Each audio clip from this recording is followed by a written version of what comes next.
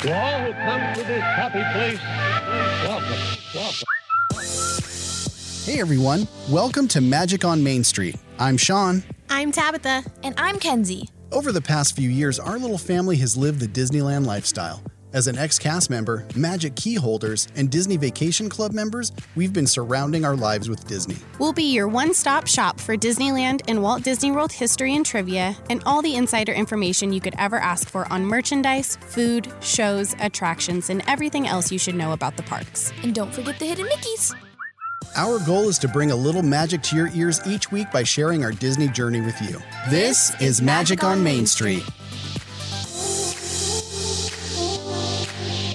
And here you may savor the challenge and promise of the future. If you're a longtime listener of the show, you know that over the past few trips to Walt Disney World, Tabitha and I have become absolutely obsessed with a fun little cookie shop in Disney Springs. From their small batch coffee cake cookies to their peanut butter cold brew, Gideon's Bake Shop has us wrapped around their spooky little fingers. In October 2016, Gideon's opened up its first physical shop at the beautiful East End Market, Central Florida's original food hall, with one employee and an $800 budget. Within weeks of opening, that little 286 square foot bakery was being called Best Cookies in Orlando, Florida, the United States, and the planet Earth from publications ranging from New York Times to the Boston Globe, Sports Illustrated, Delish.com, and countless more. They've been featured several times on Insider Magazine, People Magazine, and even made it all the way over to Food Network Brazil. We are so honored today to be joined by the creepy confectionery genius behind this mouthwatering masterpiece, the owner and sublime prince of Esoteric Order of Cookie, Steve Lewis. Steve, thanks so much for joining us today. Thank you for having me. You actually said Esoteric Order of Cookie properly. I appreciate it. Oh, good. Yeah. I'm glad I did. I read it 4 times before I put the final stamp on it. So, yeah. So tell me a little bit about yourself. Are you a baker by trade? How'd you get into this? No, I'm a terrible baker. All right.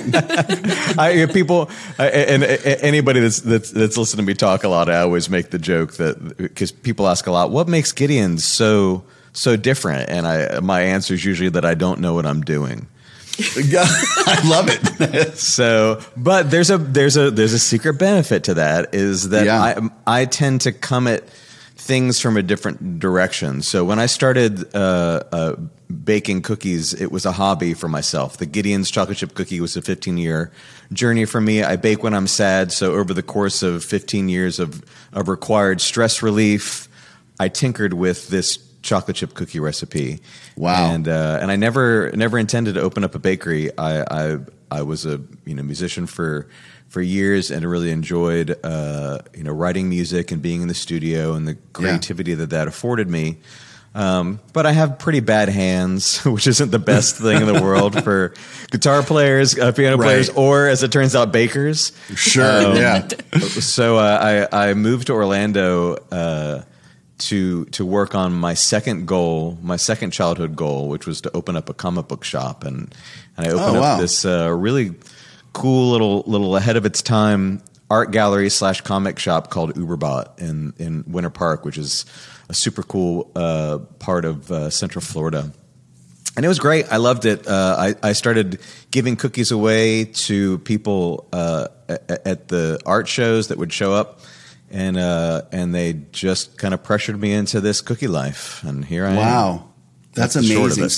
So the 15-year journey with the Gideon's chocolate chip, how did that start? Like, why did you start that? Selfishly, I just wanted a good chocolate chip cookie, and I think Publix was the only place to get a cookie around the area. Yeah, Central Florida was not known for amazing local cuisine. 20 years ago when I first moved here, and I'm super proud to say that Central Florida has just become an absolutely landmark place in the United States to get food. I try to travel around as much as I can, and I'm originally from New York, which obviously is a great place for local food. And sure, man, I'm just in awe of what's happened to this food scene over the last, especially 15 years, and especially honored to be a part of it. Yeah. And so how did you end up at East End Market? What was the allure to that spot? So Uberbot existed during the recession in the earlier 2000s, and unfortunately was gone too soon. That business went under. I lost everything, lost my house, lost every penny that I had. Wow. And I was licking my wounds and was working for Apple. And I started working on my recipes, trying to make a couple bucks. Selling these cookies to people that I work with. I had kind of the little cottage business thing going out of my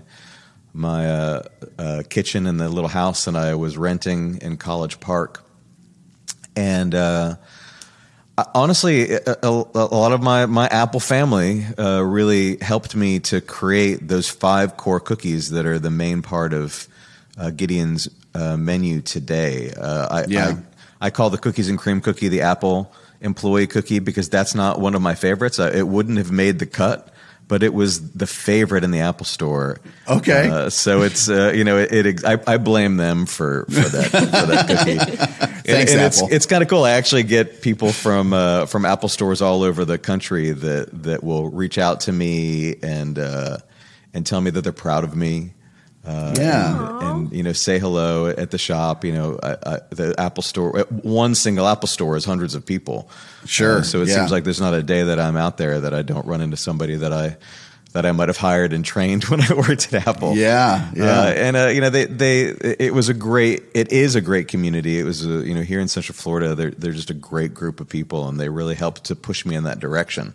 So East End Market was Orlando's original food hall, and the bakery that was there retired, and what East End decided to do was have a different small bakery business do a pop-up for 1 month throughout the summer in this space that was vacated. So it was really fortunate for me because I didn't, like you mentioned in your intro, I had $800 to my name at the time. And I was presented with the opportunity to do a pop-up in a furnished space in a established market. And how could I say no to that? I almost did, honestly. Because I didn't know how to pull it off. I just didn't have the resources to do it. Yeah. And you also mentioned I had one employee. That employee actually just kind of came with the space. It was the baker from the oh, no way. From the previous, it was one of the employees from that bakery. And that was Megan? She just came with the space. Megan, I love Megan. Okay. Yeah, she was a beast.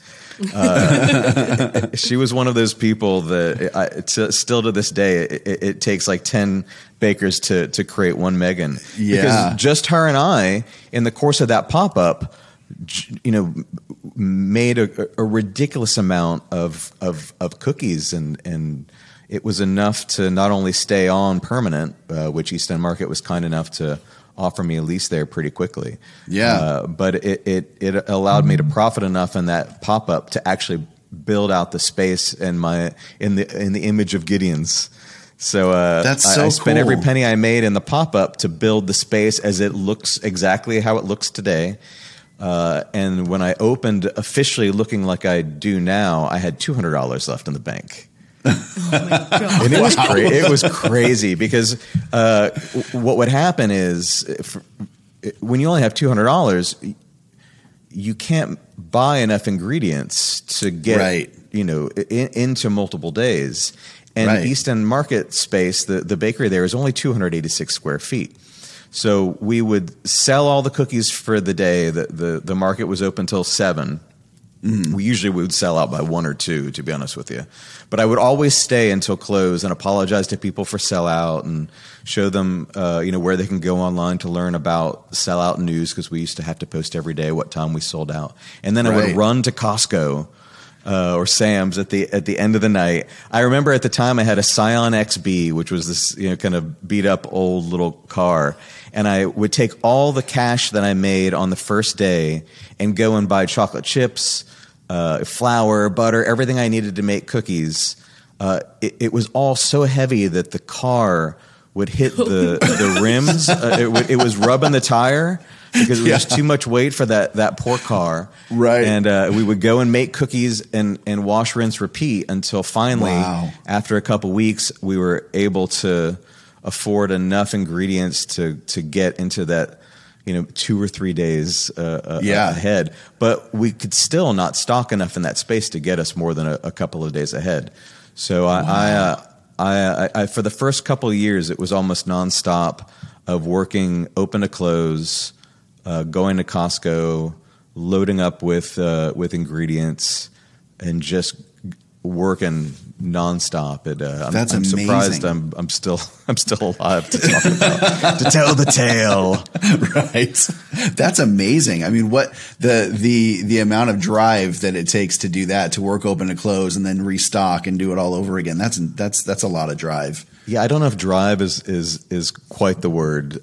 Stupidity is probably insanity. Insanity might work in that one. Yeah, a little bit. I have the gift of no life, so I there you go. Work, and it was actually. I was aware at the time that I would look back and go, how in the hell did I do that? Yeah, and I've had a few of those.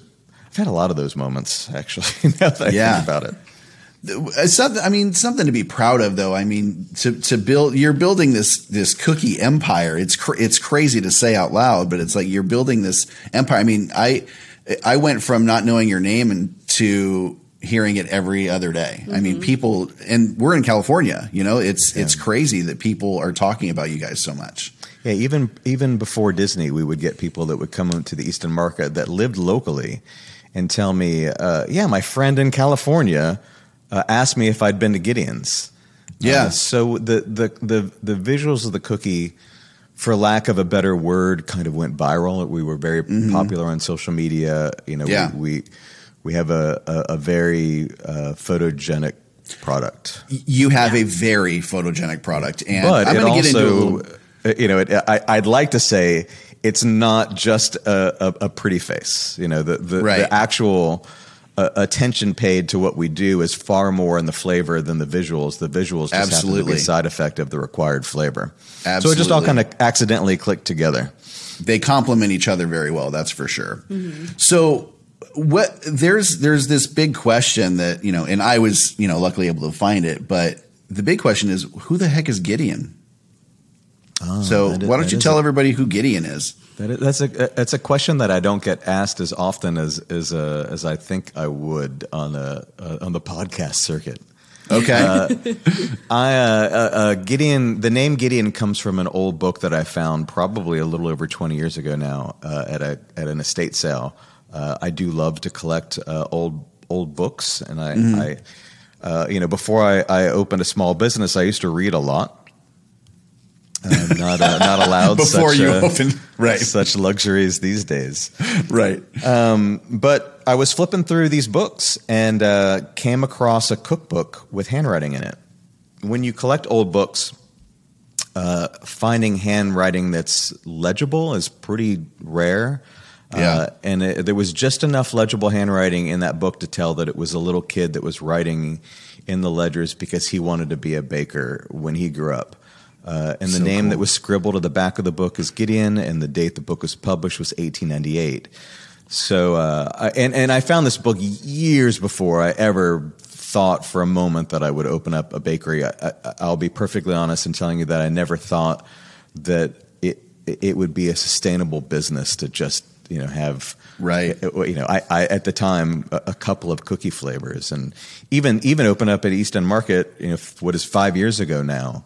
The idea that I opened with just 5 cookie flavors and kept it going still boggles the mind. And I did intend on doing a lot more stuff, but but Gideon said, no, you're going to make these cookies. Yes, this is what you do. This is your life now. So I found that book, and when Uberbot sadly went away, and I was trying to figure out what to do. Our art director at Gideon's is a gentleman by the name of Michael Reyes, who had his first art gallery show at Uberbot, and we met there and have been really good friends ever since. Wait, And who is it?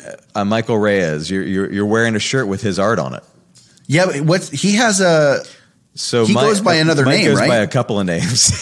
So he's known by many names. Yeah. His original artist name and what a lot of people know him best for is the Terribly Odd brand. Yes, I yeah, knew so- that was him. I knew it. Okay. And people that have been out at Disney a lot have been to some of his art shows at Pop Gallery. Yeah. So he's done well for himself without intervention from me. He's been great and doing great work. That's amazing. So Mike's one of my closest friends, and he had reminded me of that book and thought, what nobody cares about you. Open up Sure. this kid's bakery, and Yeah. and it all started to come together. As it turns out, what our belief of who Gideon might have been and who I was as a child are pretty much the same thing. The creepy little ambitious kid. Yeah. And my loves when I was young were all the kind of dark and delicious things, and Haunted Mansion was obviously a big inspiration Yeah. for me, and I loved artists like Edward Gorey and Maurice Sendak, and it just found its way into reality. Like the idea of Gideon's formed well before the first location, in late 2016 opened. So Yeah. it was something that Mike and I talked about. I dare say almost as a branding exercise, not really intending to make it a reality. But as it happens, we had the opportunity. That's amazing. So when you were talking about how when you first started, you were loading up the XB with ingredients because it's a small spot. Mm-hmm. Do you have like a central bakery for the two locations? Or are you baking on site? How does that work? For years, it all happened on site. So eventually I was smart enough to hire a night crew. And when Gideon's closed at 7, the crew would come in and work till wee hours of the morning. Just standing around our little prep table in the middle of that 286 square foot space and filling the freezer back up. I freeze the cookies before I bake them. I use real vanilla bean in the cookies, so the vanilla bean needs time. So it's best for us to be at least a day ahead, so the cookies have at least 24 hours to chill. And that was rough, And we are still known to this day of selling out of every single thing possible, even though it's not something that happens anymore. But I still get DMs on Instagram. Are you guys sold out for the day? Like 3:30, on a Tuesday, and I'm like, no, we're cool, we got this. So finally, after a few years, finding commissary space in Central Florida is not the easiest thing in the world. I found a place in Altamont that was. It was old and beat up, and there was a kitchen there prior, but we made it work, and it kind of got us into that next phase of building up the business and our logistics. But it still wasn't enough, and certainly wasn't enough to pull off what the next stage was of opening up the second location. But today we have an almost 4,000 square foot production kitchen in Winter Garden that feeds the both locations. And within just a few weeks of opening up Gideon's at Disney Springs, we realized that space was too small. And this is something that I have a hard time wrapping my head around sometimes. But between the two locations, we're less than 1,600 square feet. But it takes there's almost 170 of us, about 160, 170 of us that it takes to get through each day, and that's the blessing and curse of making everything truly handmade from scratch. Yeah, and a lot of people don't realize how rare that is at bakeries. Sure, I'm always surprised when I'm out buying supplies and I see some of the biggest name bakeries around. Toting their 50-pound bags of Pillsbury chocolate cake mix. And, that's not my scene. I stubbornly do everything from scratch. Even though, where before we'd have to, make 500-600 cookies to get us through the afternoon. Now we're into the thousands. So instead Wow. of investing in automation, I invested in hands. And we just get crazy, make cookies and cakes all day. Well, and what an amazing And all thing, night. like right now is, with everything that's going on in the world, like what an amazing thing to be able to bring jobs to so many people. Yeah, I was really happy to be pretty much the only game in town that was hiring during the pandemic. Yeah. We were building out the Disney Springs location in the thick of it, which was a challenge in of itself, and literally looking for 120, 130 people. Wow. It was doing so many interviews a day. Yeah. And my interviews are legendary. I will interview you for 60 to 90 minutes if you want to come and work with me, because I want to know who you are. Yeah. And I want you to understand me. So I like to take that time, because I'm aware that once they start working for me, the chances that I'm going to be able to sit down and have an in-depth conversation like I would in an interview are minimal. Yeah. It's all kind of little touch bases after that, which is regrettable, because I'd love to be able to spend my day just sitting and getting to know my staff. Yeah. But when you have 170, 160 people, Right. that's Yeah. tough. I'm still trying to know myself. Seriously. And I would imagine that your interviews are not, tell me about a time where you experienced blah, blah, blah. It's none of that. I don't care about any of that. I Because don't either. when I say interview people, it's front of house people are really, where you're going to sit down and talk to me. Because your job is to get to know people. So I don't care how you would resolve some situation with a coworker, blah, blah, blah. Right. I care whether you're interesting to talk to and whether you have passion about the things that you talk Yeah. about. So one of my favorite questions to ask people is just, you see somebody on the street wearing a T-shirt that gets you excited and you want to go over and talk to them about it. What's on that T-shirt? And I a great love question. the variety of answers. That's an amazing But that's I what we immediately started thinking, like, what would the T-shirt be for myself? Yeah. And it's funny because I actually saw somebody the other day at Disney Springs wearing an Uzumaki T-shirt, a Junji Ito. It's a Japanese horror comic. And I screamed out, Uzumaki, Junji Ito! And they looked at me like I was the craziest person ever. And I realized that they sell that shirt at Hot Topic now, and they just thought it was cool. Right. Oh, what a bummer. I was still excited. What a bummer. Yeah, I'm a That's super so dork, funny. so it's so easy for me. Like I see people with like Avatar: The Last Airbender shirts, and I want to know what nation that they would be, Right. a part of, which is a super personal question. Like I think you could learn a lot from people about just that. We talk a lot about. I own a comic shop, so if you're wearing a Marvel T-shirt, a DC T-shirt, I want to ask. I want to know if you know who the artist is that drew your shirt. Yeah. I will get Yeah. into some conversations. My staff has said that when I'm out at Disney Springs talking to people in the line, I cost the store a few $1,000s a night because I slow that sucker down. You know what though? I respect that with interviewing your front of the house people, because it shows. Because one of the comments that we had after going and visiting the first time is, with such a short interaction, we felt like we were taken care of so well in like a 2-minute interaction. Yeah. Like we did the virtual queue, we got in, we were able to take all of our pictures of the inside. But when we finally got somebody to say, hey, you're up next, I felt like we had been there all day. And it was like a, 5-minute max conversation, but I felt like so well taken care of. Yeah, like the 5 people that were like up at the front at that time, they were all taking part in the conversation because they heard us ask the person who was specifically helping us a question, but then they all wanted to come in and make sure that we got everybody's take on what that question was. It was a conversation with friends instead of just like Yeah. a cash transaction, So one of the key things that I tell the staff is your job is to treat people like they're family and friends. Be honest with them like you would be with your mom if your mom came up and asked a question. We drill it into everybody's head, and it's not a tactic. Gideon's it's weird to say that Gideon's is a business to me. It's a very personal extension of who I am.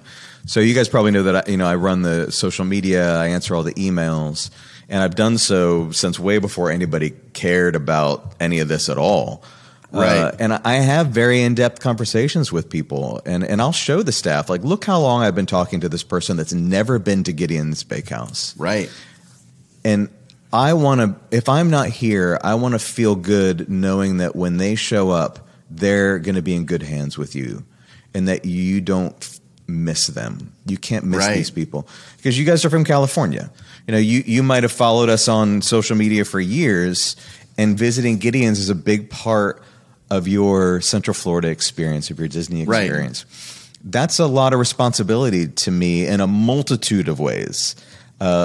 First and foremost is making you feel welcome and making you feel like you are, you know, I know it sounds cheesy, but you're if you follow and enjoy what we do, you're a part of it.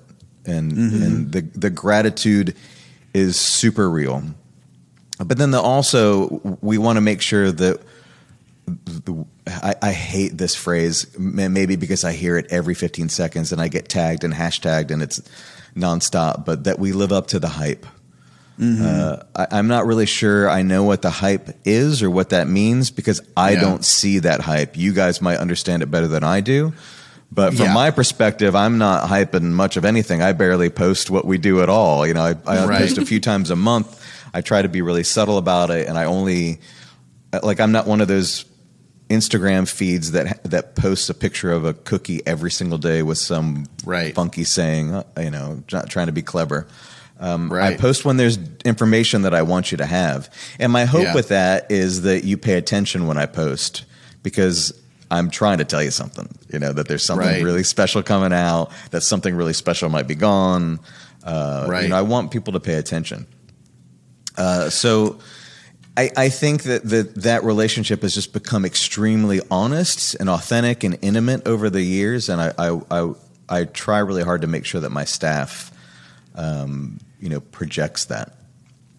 And they do. And that's so awesome to hear. You know, we're all about, you know, we're all about experience. Like just from like, not only just personally, but like my past business life, like what she does now currently is a job. Oh, it's all marketing. I've been in marketing for the past, you know, 15 years. She works in reputation management, so she's answering like Yelp reviews and Facebook comments and things like that. And so, I'm so sorry. You know, it's great. Yeah. So like, it's never the happy ones. That are leaving anything. It's never the happy ones. Yeah. I can honestly tell you that I do not look at those things. I know that seems odd for a business owner, and that people usually have a team that does that and answers all of that. I don't. But that's refreshing, actually. I mean, it's so refreshing. You know, I'm a big baby, so if you're going to say something, and the cookies are really personal. It's not a product that I developed to make money with. It's you know, there's a lot of literal tears in those cookies. That's the origin of the Gideon's chocolate chip cookie. They don't use salt, just straight up tears. Yeah, straight up. I've been harvesting that stuff for years. You guys don't even know. So yeah, it's really personal, and you know, a lot of those places can be rough. You know, they're so toxic. Again, I talk to the staff a lot about that too, and my team knows that setting expectations is a big part of what we have to do. You know, like an example that I give them a lot is if somebody comes in the line at, you know, and this is a real example. If somebody comes to the line at 10:30 at night and they've waited in the virtual queue for 2 hours and they're super excited to get that limited edition cookie, and they ask the question, is the limited edition cookie still available when they return? And the answer is yes. The team says yes, it is. And then that particular gentleman waited in line for 15 minutes, got inside, took his pictures, really excited, got up to the front counter. I'd like 2 limited edition cookies. And he was told that they sold out. And he had to be escorted from the building. He was so upset. Which, you know, it's hurtful. We don't want that experience. So I asked my team, like, how could that have been avoided? And the easy question is, yes, it is still in stock, but it's rare that we have this cookie this late at night, and you know, I don't know what the people ahead of you are going to buy. So you're in the danger zone, which is a phrase I use a lot when I'm talking to guests. Is when I'm worried something's going to sell out, I let them know, and that sets an expectation that one, hopefully keeps someone from having to be removed from the store for being aggressive. Right. But two, keeps them from trolling me on social media, keeps them from writing a 1-star Yelp review. Like, it's just this snowball that is so easy to avoid if you just let people know what to expect. And it's hard. You guys know you're marketing. You guys know better than I do that sometimes, especially out there, it's so busy that it's so hard to, with every single question. Like, I'll be surrounded by people just asking me, can I sign up for the virtual queue after it's been closed? And the easy thing to say is, I'm sorry, it's closed. Move on to the next person. But the real important thing to say is, explain to them why and how they can get in it the next day, and give them the information that they need to have a successful visit.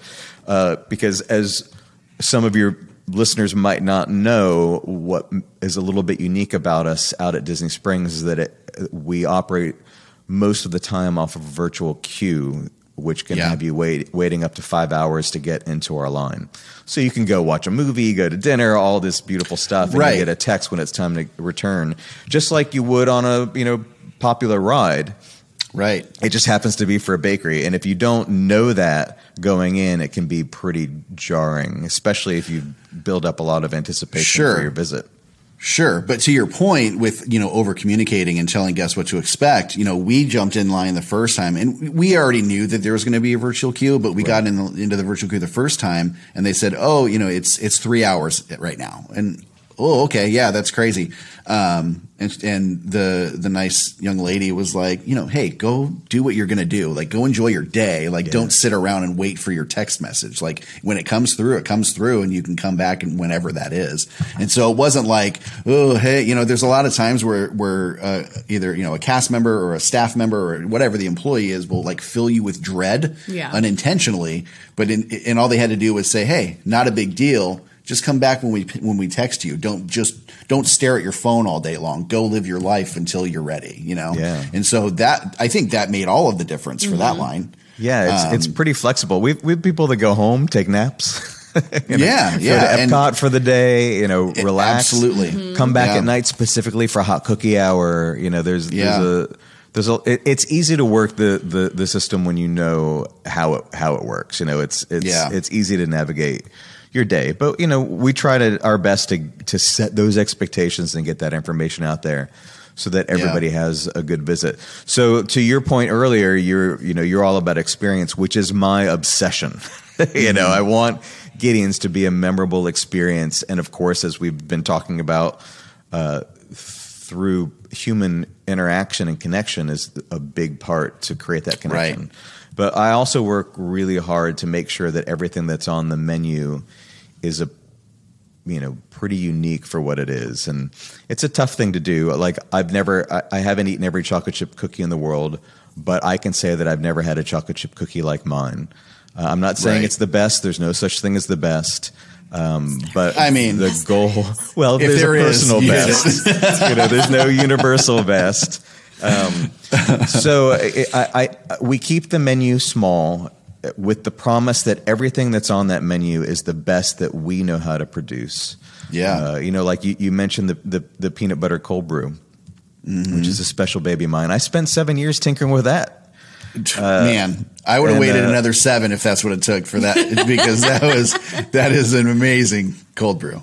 Well, even when I had it down to where I thought, okay, this is it, this is the perfect drink, I was making it in my kitchen in a Vitamix. So, that's how I was mixing the ingredients together, which created a lot of air in the cold brew, which is why we do nitro, because the origins of that came from, putting that blend in the mixer. Wow. So it had to be recreated in a sense to meet the daily demands and production that are required for out there.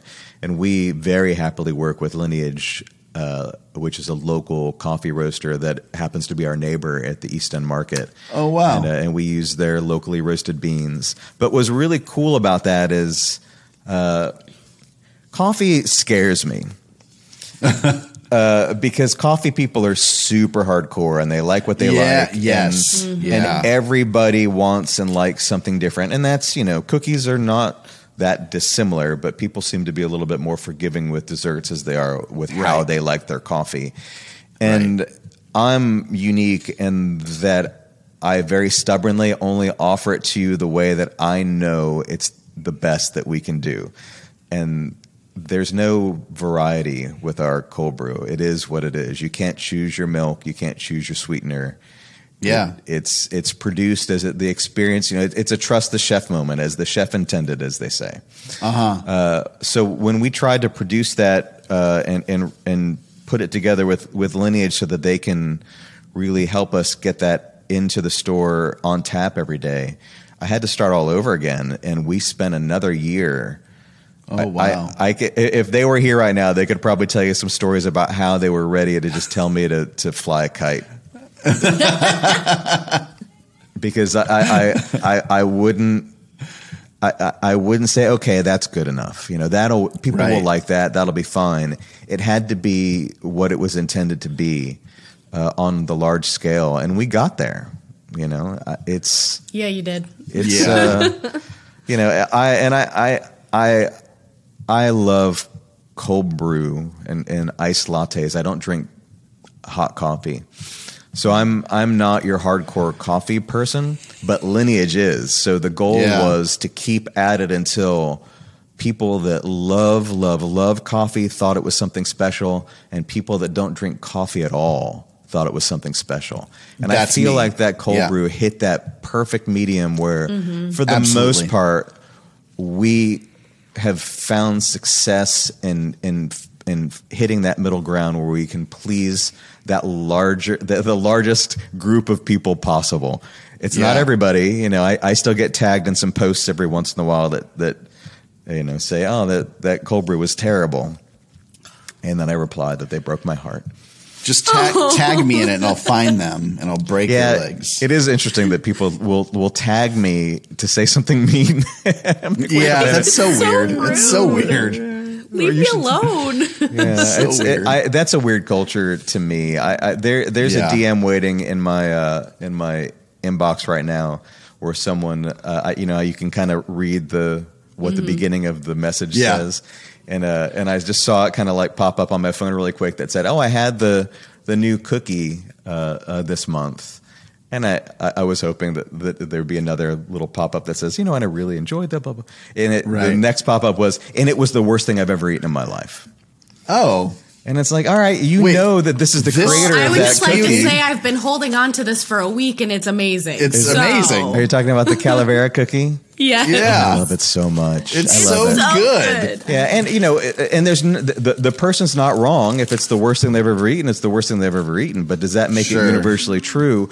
No. And it fascinates me that people have a hard time processing that we all have different taste buds and different loves, and there's nothing wrong with what you love or what you hate. Right. I would argue that there's no room in life to hate baked goods. I agree. Yeah. But it's so funny. You talk about like there's no best and everybody's got different tastes. Like I've had I can't even count how many peanut butter cookies I've had in my lifetime, and they're all good. They're all fine. They're great. Then I had yours. And I was like, wait a minute. This needs to be in my mouth at all. That given is also that's right here. I did spend an extra crazy. couple years on that one because I couldn't crack the code.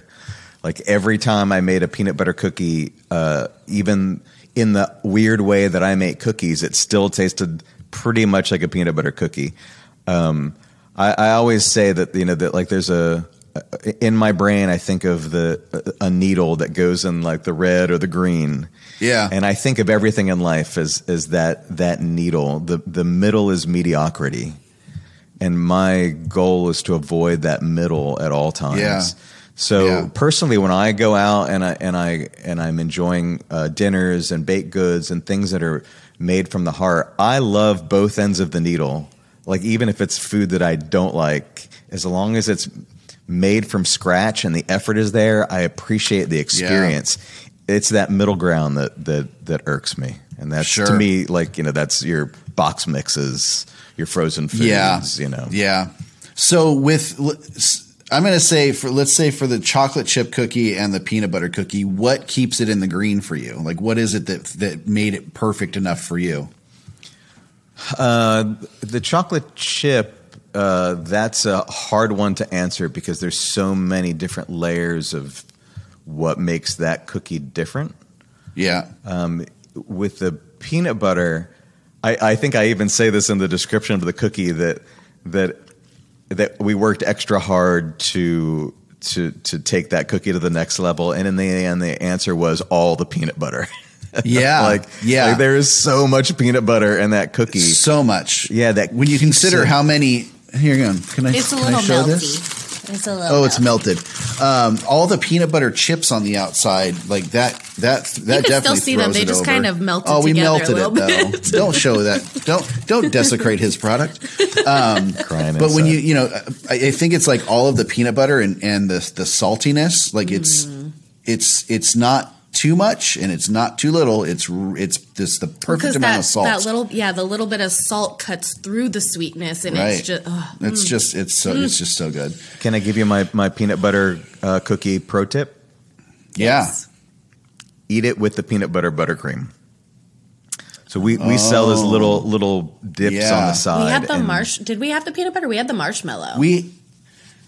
We had the peanut butter, and I let it go to waste. You left it. No, it got lost in the hotel room. No, so I'm obsessed with the peanut butter. So one of the things about Gideon's cookies and our desserts, as a general rule, is I'm not a fan of sugar. So I try to minimize it in everything that we do. So if you really think about it, like one of my least favorite comments that you can make, if I'm putting out there like what you could do if you want to troll me, is tell me, "Ooh, that looks like a mouthful of cavities." I hear that all the that cookie looks like diabetes because it's got so many chips on it. But there's not a lot of sugar. Like the can of soda you're drinking is diabetes. Yeah, maybe that's what it is that I love about it with the peanut butter cookie, because every time you get a peanut butter cookie, it's over sugared. Yeah, and there's not a lot of sugar in that at all. And I only use dark chocolates and semi-sweets. I don't use any milk chocolates because there tends to be a lot more sugar in milk chocolate. So I'm very careful about the balance of everything. You mentioned you got the marshmallow buttercream because I like to use marshmallow fluff in my buttercreams because it's so sticky that it allows me to keep that buttercream consistency without loading it with pounds and pounds of powdered sugar that everybody uses in a traditional vanilla buttercream recipe. Right. So I like it because it allows me to get to that texture without so much sugar. And it gives it that possibility to dip it in a cookie without being overkill. So the peanut butter buttercream and the peanut butter cookie are great because the peanut butter buttercream was essentially whipped peanut butter. And the peanut butter cookie is very minimal on the sugar, so it's not overkill when you combine them. And I think about this stuff all the time. Like people will the people that love black coffee will say that the Gideon's cold brew is too sweet. It is compared to black coffee, right? But there's not a lot of sugar in there compared to like a Frappuccino at whatever big box coffee place. I don't know if Frappuccino is that a brand name? Frappuccino? Am I about to get a cease and desist? Well, we will. There you go. You're welcome. No, and that's I don't know, and maybe that's what the secret is for me because I like desserts. I like cookies and cakes and things. I like pies, but I don't like overly sugared things. Mm-hmm. And so when it's so funny because when I say peanut butter cold brew, it's like if we did a word cloud for all of our scripts on our show, I think that would be like one of the biggest. It's going to be the biggest one. Bubbles is peanut butter cold brew. It's not like overly sweet. Like and I think that's maybe why I like everything. Enough. It's sweet enough. Yeah, I think it hits that perfect. I mean, it is as sweet as intended. There you go. It's neither more nor less than I wish it to be. I will say I was really, really. I'm I'm not a person that gets butterflies and gets much nervous about anything. I'm not present enough to be nervous about life. But I was really nervous to put that coffee out there, and especially the peanut butter one, because I spent so long on it. But it's on the wall outside. It says, there's the little old school graphics on the side of the wall that have Gideon's Bakehouse featuring the original peanut butter cold brew. And I'm like, all right, I just immortalized this on the side of the wall that people better like this. And Seriously? Yeah, to my great happiness, when we first opened, I kept seeing all these like lists of things you have to get when you're on Disney property, and it was always the peanut butter cold brew and the coffee cake cookie in the morning, which is also one of my babies. Dude, and let me tell you, coffee cake is probably my number one like sweet treat, like probably my number one. And so and that's actually how I found out about you guys, is somebody had said, "Oh, have you ever had the coffee cake cookie at Gideon's?" And you're like, hold on. Wait, what? So I looked it up, and I see the picture of the piled high coffee cake on top of the cookie, and I'm like, I've got to get this in my face. And so we did the virtual queue, and we missed the first time we missed the coffee cake cookie because we went later, right? Yeah, we went in the afternoon. That was when you got cold brew for the first time. That's when I got cold brew loaded up on peanut butter. But I got peanut butter cookies, and I was really happy. But we were there, luckily, during the time where you announced the dark coffee cake cookie, and so we got in on that. Yeah. And then the next day got the coffee cake cookie. And we literally timed it perfectly. Yeah. Like I was watching the clock and I was like, they just called us back. Sunsets in 2 minutes. Yeah. Like we are in line now. Yeah. And it's a literal sunset. Like we don't mess around with that. Yeah, no, you didn't. And it was right on time. They were like, all right, it's available. So we walked in, we ordered probably 5. I think, we got 4 of them. I'm almost embarrassed about how many little Gideon's boxes we came home with. It was heavy. It was so heavy. We had a lot that we came up with. But just, I have to say, like, with coffee cake being my number one sweet treat, that was the best cookie I've ever eaten in my life. Like, literally, hands down, best cookie I've ever eaten in my life. That's a ridiculously huge compliment. Thank you. It's true, and I don't dish them out unless I mean it. I don't have any reason to fluff you. Like, it was really just the best cookie, and not only because of, it had the best flavor that I've had when it came to a cookie. One didn't outweigh the other when it came to the cookie versus the coffee cake. The size was perfect because it was like I could split it into 4s and have that with for breakfast 4 days in a row, whatever, or just eat it all at one time. Yeah, all in one time. Come on now. Yeah. I don't know. Who I was like, he didn't save the first one. I don't know what he's talking about. So it was just a perfect cookie for me. It was perfect. I'm glad you enjoyed it.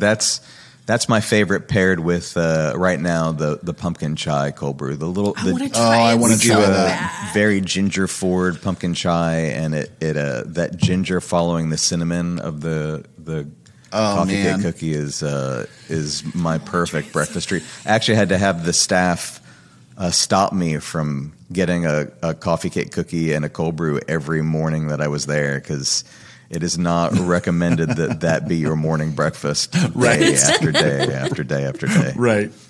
I care about your health. How often are you at the shop? Are you pretty active still in the shop? Unfortunately, no. Mostly because there's not a lot for me to do when I'm out there outside of what I refer to as peacocking. Yeah. I can't get work done, so I just get stuck talking to people, and I mean that in the most wonderful sense, because I love to do it, but I can't stop.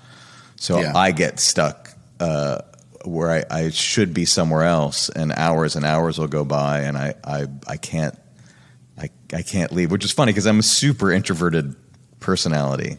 I love talking to people. Introversion doesn't mean that I'm awkward in social situations. It means I get drained pretty quickly from talking to people. So I try to and I hope to get back in the habit of being out there at least 1 or 2 nights a week, just to thank people.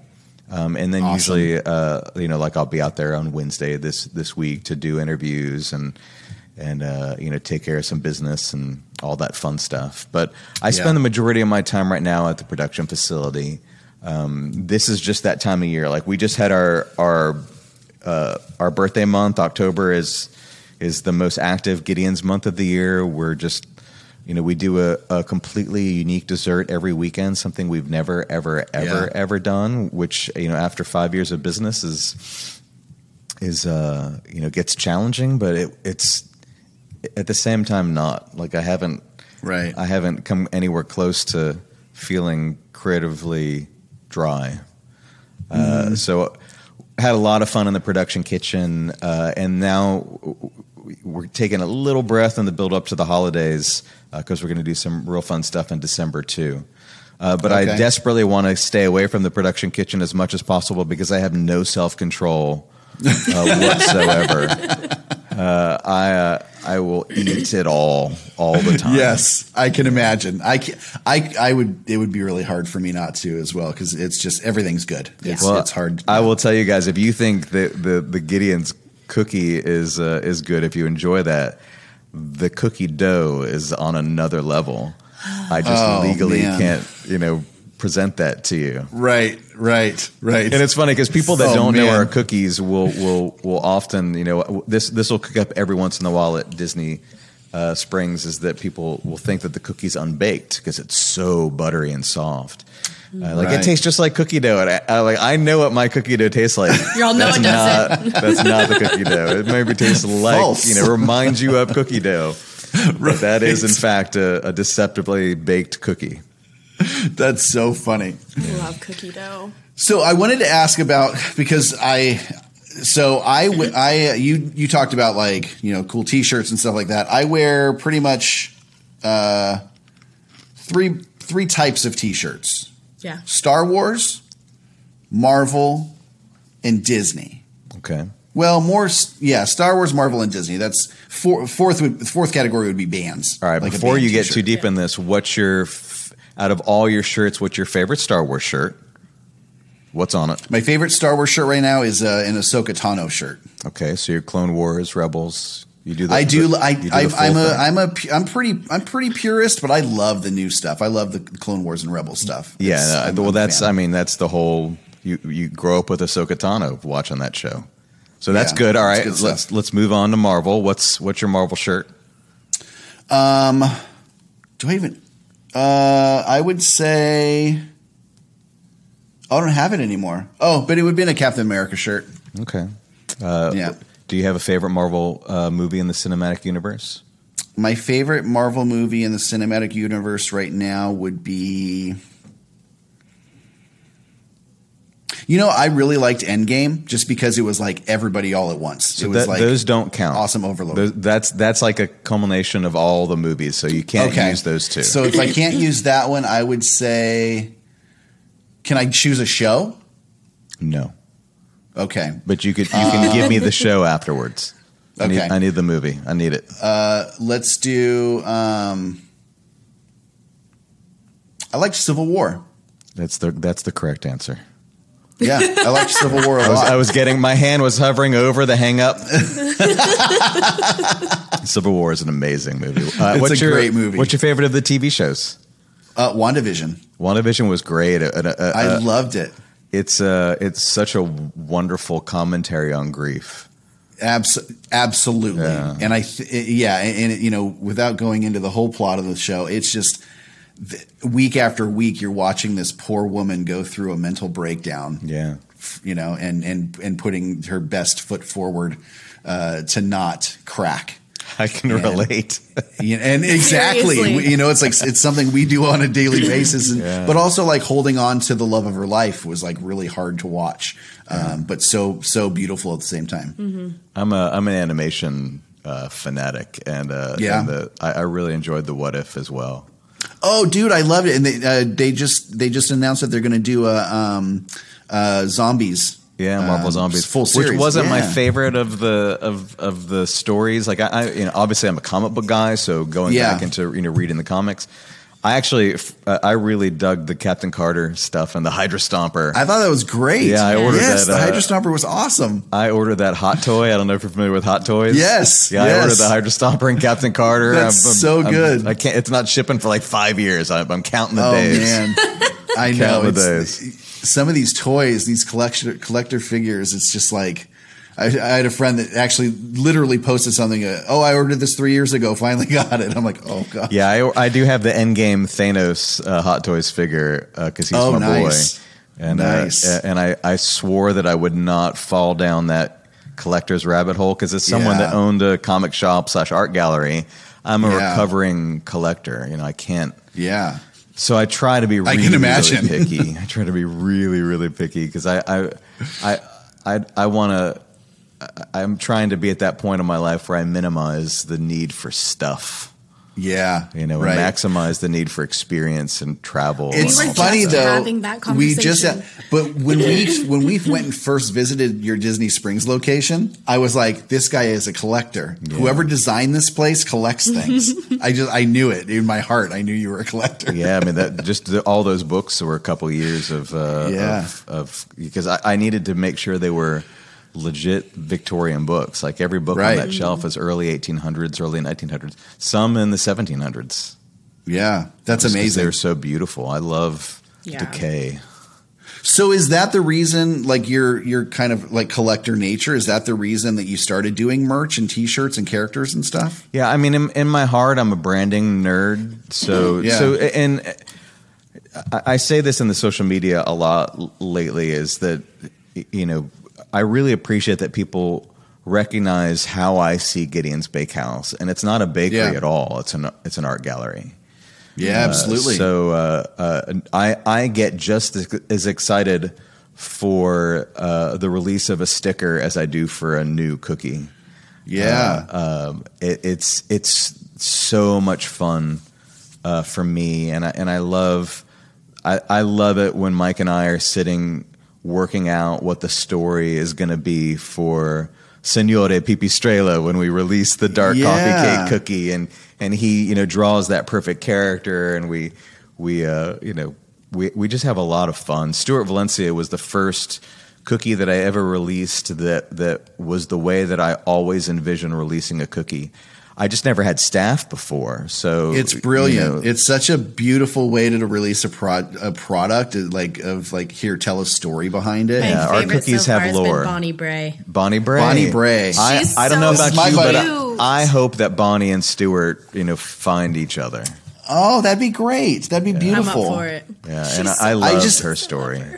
Well, and what I was kind of alluding to is like, my fifth category of T-shirt now is Gideon's. Like when we went a few months ago, I was like, I'll have one of each in extra large, please. They were like, what? We ended up walking out of that trip with $300 of Gideon's stuff. It's weird how often that happens. It's crazy on accident. Yeah, but I'm so thrilled to put on a Gideon's shirt because and there's a few reasons. One, I believe in your product. Like I eat it, I love it, I enjoy it, and I would tell everybody about it.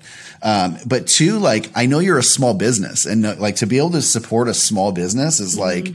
It's so awesome. So seeing a small business in Disney Springs amongst all these, there's a lot of giants in that shopping center. And so to see you guys in there, it's like good for them. Like keep killing it. And so I was like, I'll buy as many as I can. When I got this one, I got two because I'm like, I know I'm going to love that shirt enough to where I'm going to wear it out and want another one. So I'll buy shirts every time you put one out because I think it's, again, it's a great way to release a product, telling a story and getting us involved in the story and giving us something to buy into, but also putting out good products. So.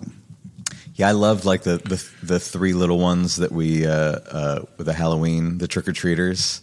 Yeah. So we sold these 8x10 prints in an envelope, and just the way it was all put together I was so happy. Like Mike and I both signed those, and I spent all day just getting all of them ready and then taking every print and putting in the envelope and hand delivering it to Disney Springs and hand delivering it to San Marcos so it'll be ready the next morning.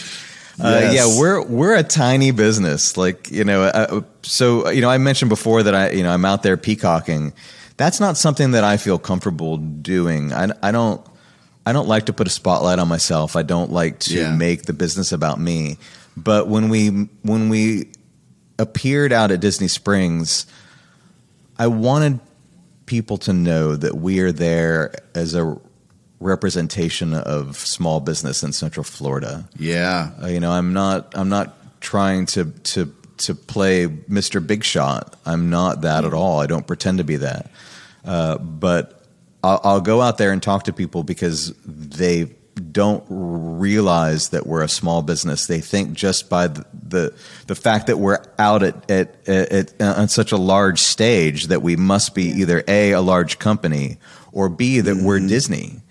And the easiest way from a marketing brain, as I'm sure you can understand, to connect to people and get them to understand how small we are is to have a personal conversation with them and let them know that, no, this is just me. Like I don't have partners and investors. Gideon's is just my little company that I started in my kitchen, just a few years ago. Yeah.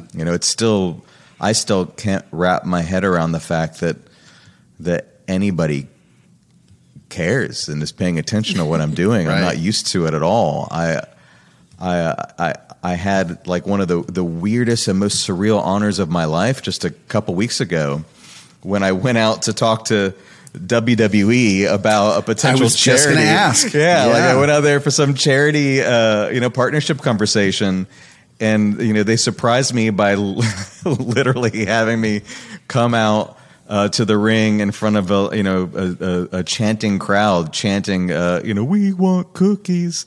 And presented me with Shawn Michaels, the legend Shawn Michaels, Johnny Gargano. Man, what an amazing honor! And they gave me an honorary championship title, which that's so cool. Is crazy. It's behind me right now. I love it. I should put it in the store, but I want to wear it all day long. Oh yeah, absolutely. I would wear it as a regular belt. Yeah. Just figure out a way to make that work. And that was probably the first time in 5 years that I was really like the most personal. What is happening? Like, oh my gosh. Yeah. Are you a big wrestling fan? I grew up so hardcore. Like same. Who was your favorite growing up? I love Roddy Piper. Roddy Piper. Yeah, I love Ricky Steamboat. I love Superfly. Like I loved all the high flyers. Yeah. How old are you? I'm too old. How old are you? I'm super old. I'm so embarrassing old. I don't even want to say. How rude of you to ask. I'm 42. I'm older than you. Okay. Yeah. Well, we like the same wrestlers. That means you were at least my age.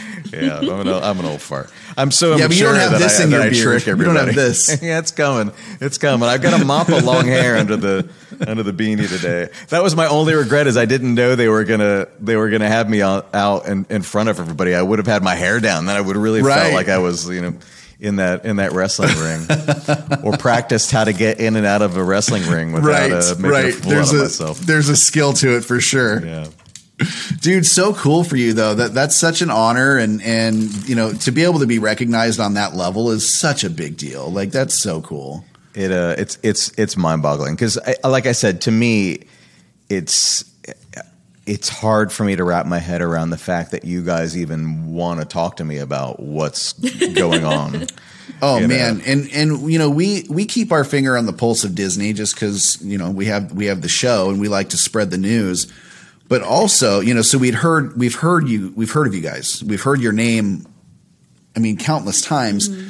But then being able to actually get there, get in the queue, get the items that we were actually seeking, which was the peanut butter cold brew, the coffee cake cooker, like being able to experience it. I'm like, I will tell everybody. And I did tell everybody about you. He stood outside at the door and saw people coming out without cold brew. And he was like, are you sure you don't want to go back in because you forgot something? I was telling people that were about to go in line. I'm like, make sure you get a peanut butter cold brew. Like, don't skip this. This is not to be skipped. You're not alone in that. Like people, our lines are fascinating to me. People make friends waiting in line at Gideon's at both locations. I like to think that a lot of why I schedule the team to be outside to talk to you in line and to facilitate group conversation. It's just building community, and that's part of the side effect of owning an art gallery is, you really want to build that sense of creativity and community in hopes of inspiring people to just be more artistic and creative in their life.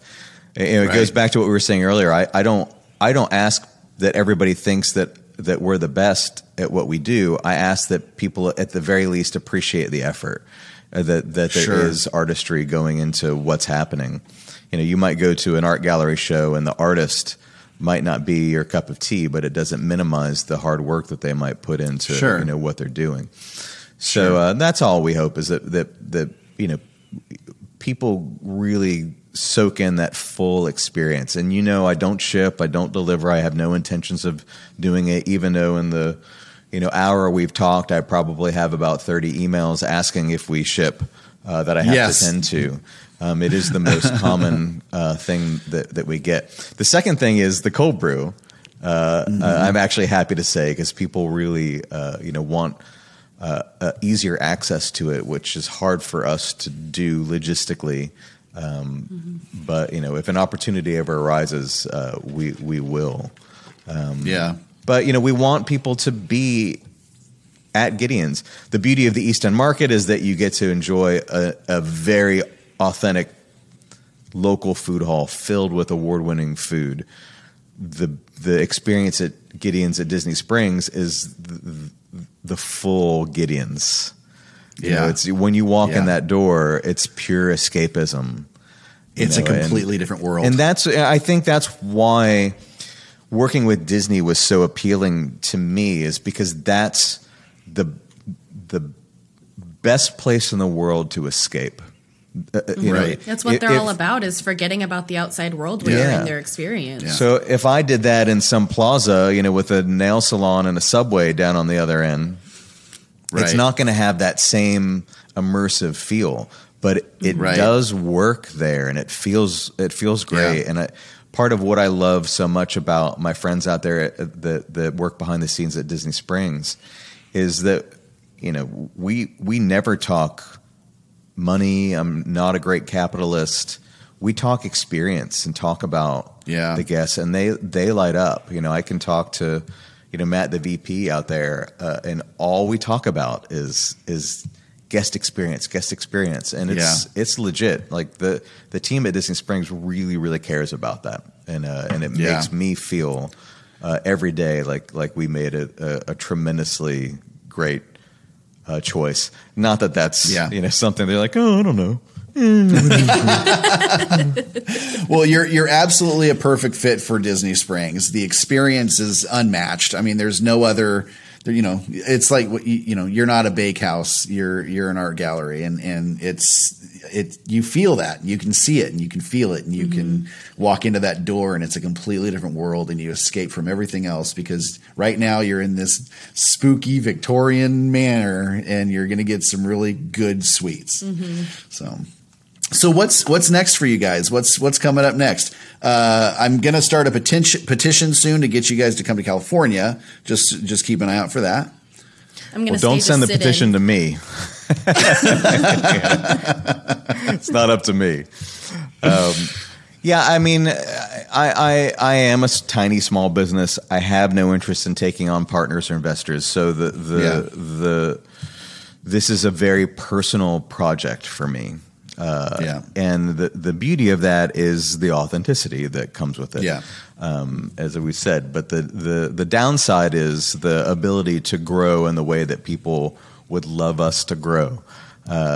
It's tough, I hand make those cookies. So that's one of the reasons why we don't ship, is I could not supply the entire nation with cookies. I can barely supply the two stores here. It takes 160 of us in this giant kitchen to supply, like I mentioned earlier, less than 1,600 square feet of bakery. Opening that up to a national audience would destroy us. But even opening up a second location would be challenging. So, as any small business owner in the food business certainly knows, quality control and consistency is the thing that keeps you up every night. I want everybody's I tell the staff all the time that every cookie is someone's potential first Gideon's cookie. Every cake, every cold brew, do it right. Take your time. Take that extra few seconds to make sure it's right. Yeah. And I can safeguard that under the roof here. If I start spreading out, that becomes a little bit more challenging. Now, there is the thought that if I opened up a location in the West Coast, which I adore, you're part of the country, that the dough can still come from here. So the quality control still is under one roof. But to be perfectly honest with you, the biggest challenge I think with that concept is that the job pool is only so much. So if I wanted to open up another location, and let's say I did expand my kitchen and double the size, it's a struggle to stay staffed right now. I couldn't imagine in this current environment of doubling staff again to handle another location. Yeah. But those are all logistics that, that's not for you guys to worry about. That's mine. Well, I'll send you my resume. We can talk it out. We'll figure it out. So the thought is there. Like I'm always thinking about what's the next step. And hopefully I let the business tell me. I try not to push it too much. The beauty of not being driven by finances is that I don't have to do anything else. It's all about just what makes sense. So that's my mindset when it comes to the growth for physical locations. What's next in the shorter term is going to make you happy. Because I think that when it comes to the artistic side of Gideon's Bakehouse and the merchandise and the lore, we've only just started. Only just started. So if you are one of those people listening that enjoy what we're doing right now, you're going to be happy. Because a lot of that really behind the scenes work is we'd love to, have different kinds of apparel, expand that line. I'd love to have more merchandise, and everybody would love to see a toy of that gargoyle, plush of a character, and that's it's a learning curve because obviously I'm not a manufacturer of toys and plush, so. These are relationships that we're looking to build and grow in, and I'm very excited for that. I would love to do a book that talks about this, like a children's book, an illustrated book that tells some of these stories. Oh, that'd be in more amazing. Depth. I would love to Netflix if you're listening. There is some animation. Possibilities in the universe. Absolutely, of there Gideon's is. Bakehouse. I would love a coloring book, just because that's who I am as a person. I would love that. So, just if you need to add something to your list, the only drawback to that is how much color exists at Gideon's Bakehouse. I can do lots of shading, just grays and blacks. No, it's funny because when I first started falling in love with all the characters, I was like, each one of these would be an amazing Funko Pop. Every one of them, every single one of these little guys. Yeah, it's crazy. There's so many opportunities for you guys, and I'm so excited for you because, I feel like you've just scratched the surface with all of this. I think so. My personal, prize is experience and personal growth, creatively, emotionally. I try to be a little bit better of a man with each passing day. As challenging as that can sometimes be. So I feel really blessed that Gideon's has given me that perfect vehicle to explore seemingly unlimited levels of growth and creativity. I'm really, really happy. And the responsibility for me too is what kind of growth can I facilitate for my team, for the people that work alongside of me, and what kind of experiences can I create for them.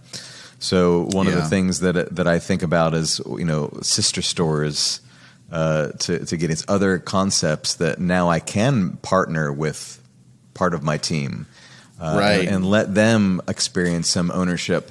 Maybe to take some of that off my shoulders. as we grow. Let them have that stress. No, I mean, in all honesty, I think, there's so many people that deserve more for the work that they put in. So I aim to create vehicles that allow them to grow as well. So it's a lot, and I'm really slow. So I don't know. We'll see what happens. That's what I would like. Yeah. Well, man, thank you so much for taking the time out of your busy schedule. I know you're a busy dude, and we appreciate you just spending the last hour and a half with us. I told you had said in the email that you'd take 30 minutes of my time, and I laughed. I'm like, yeah. I always say 30 minutes because people go, an hour's a long time. I'm like, I'll talk as long as you want. I feel like we've just started our conversation. Like, I want to get to know you guys quite a bit better. What do you want to talk about? Yeah. So I did have one more question for you, though, because you had talked about the T-shirt thing. What would be a T-shirt that you would go and strike a conversation up about?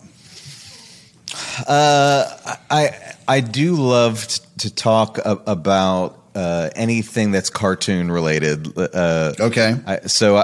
I did mention Avatar. Like I was on vacation in Asheville and saw we'd gone hiking and come off this mountain, and there's this little ice cream shop in the middle of nowhere, and some little kids wearing an Avatar shirt. I'm like, hey, what nation would you be with? And the look on his face that somebody would ask him that question, especially some old fart like me, asking him some anime question. But no, I am really big into the things that you mentioned. I love talking about Star Wars and just sci-fi in general. When I originally moved to Orlando, anime was really hard to come by, and my original thought was, let me open up like the first real anime store in Orlando, because there was nothing available at the time. Like, it was so hard to get copies of shows that were coming out at the time. And so I'm really, really big into Japanese animation, but not what the kids are watching as much today. Like when I interview staff and they're like, oh yeah, I love Demon Slayer and a lot of the newer things. I'm like, well, have you ever heard of Cowboy Bebop, which people now know because of the live action show that's coming out, or the Macross series, or Neon Genesis Evangelion, and like all these classics. I'm a huge Lupin the Third nerd. If I saw somebody wearing a Lupin the Third T-shirt, I would just go and kiss him on the mouth. I don't care who it is. I might get arrested for it, but totally worth it. But totally worth it. Because I love, like, Castle of Cagliostro. A lot of people say, oh, I love Studio Ghibli. But they don't realize that Castle of Cagliostro, as a Lupin the Third film, was Miyazaki's first directed film. He started his career working on the old Lupin television show. Really? Yeah, and Steven Spielberg has said that Lupin the Third or Castle of Cagliostro is one of his favorite movies. Like, it's a stunningly wonderful film. Yeah. But so many anime fans of today just have no idea of these amazing masterpieces of animation. Right. So that stuff really gets me. And I'm a music nerd too, but I'm a closet music guy, because the way that I talk about music as a music major makes me sound like a super music snob, and I don't like that. I don't like being called a snob, because I honestly don't think that anyone's tastes are wrong. So I think by definition I would avoid that. The one area in which I can be a little snobby is with branding. Okay, I feel you there. Yeah, it's like you can look at something, when you're in the world of design and graphic design and branding, and go, wow, that's terrible. That's terrible. That's awful. There are rules. Who signed off on this? Yeah. Like I'm either the worst or the best on a road trip, because I have to comment on every billboard which these days is like lawyer after lawyer after lawyer. I'm like, why always does a lawyer. everything have to be your tough face? Look at you, you're tough guy. Everything, yeah. Tough. Why and why do lawyers have to be tough? I don't want you to be tough. I want you to be smart. Idea. I have no idea. Show me you reading a book. That's that would be good.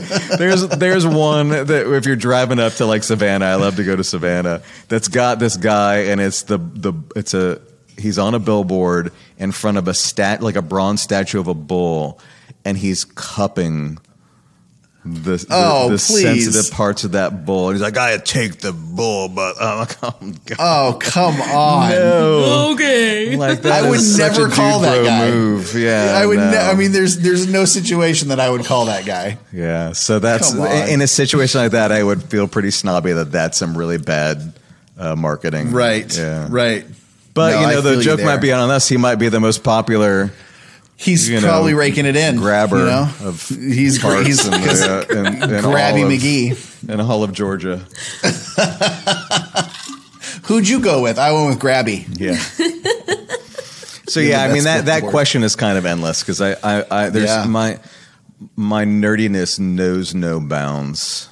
Yeah, I'm not as big into anime as you are, but I think it's a lot of I don't really like what is out now because I watched back in the day. What I used to say to people all the time, and this I think applies more towards old school anime, is that anime is like in Japan is like our Hollywood. Like there's a genre, there's a style, there's a storytelling art for that connects to anybody.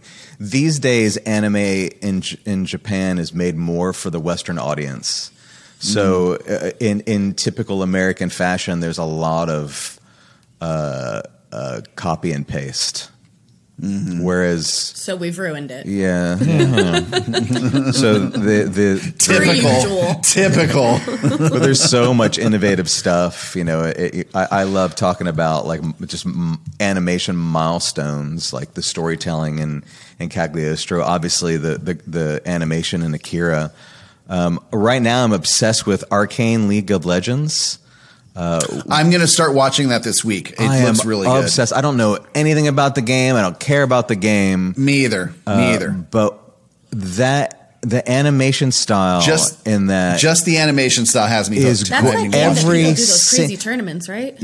I think so. But you can pause that at any moment in that series, and I've watched the first 6 episodes so far. And it's a wallpaper. It is art. It looks gorgeous. It is art. Yeah, but also the story is really engaging.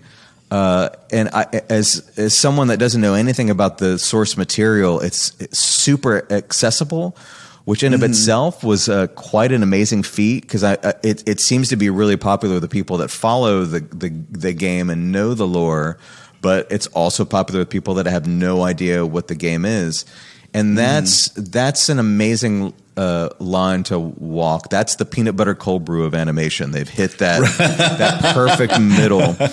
And I will say that I'm not afraid to say, because I'm not a lawyer in Georgia, that the third episode made me cry like a baby.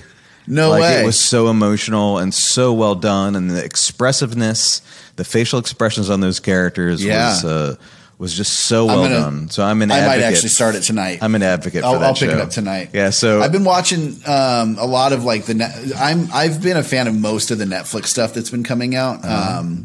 So I was really excited for them to put out something animated like this.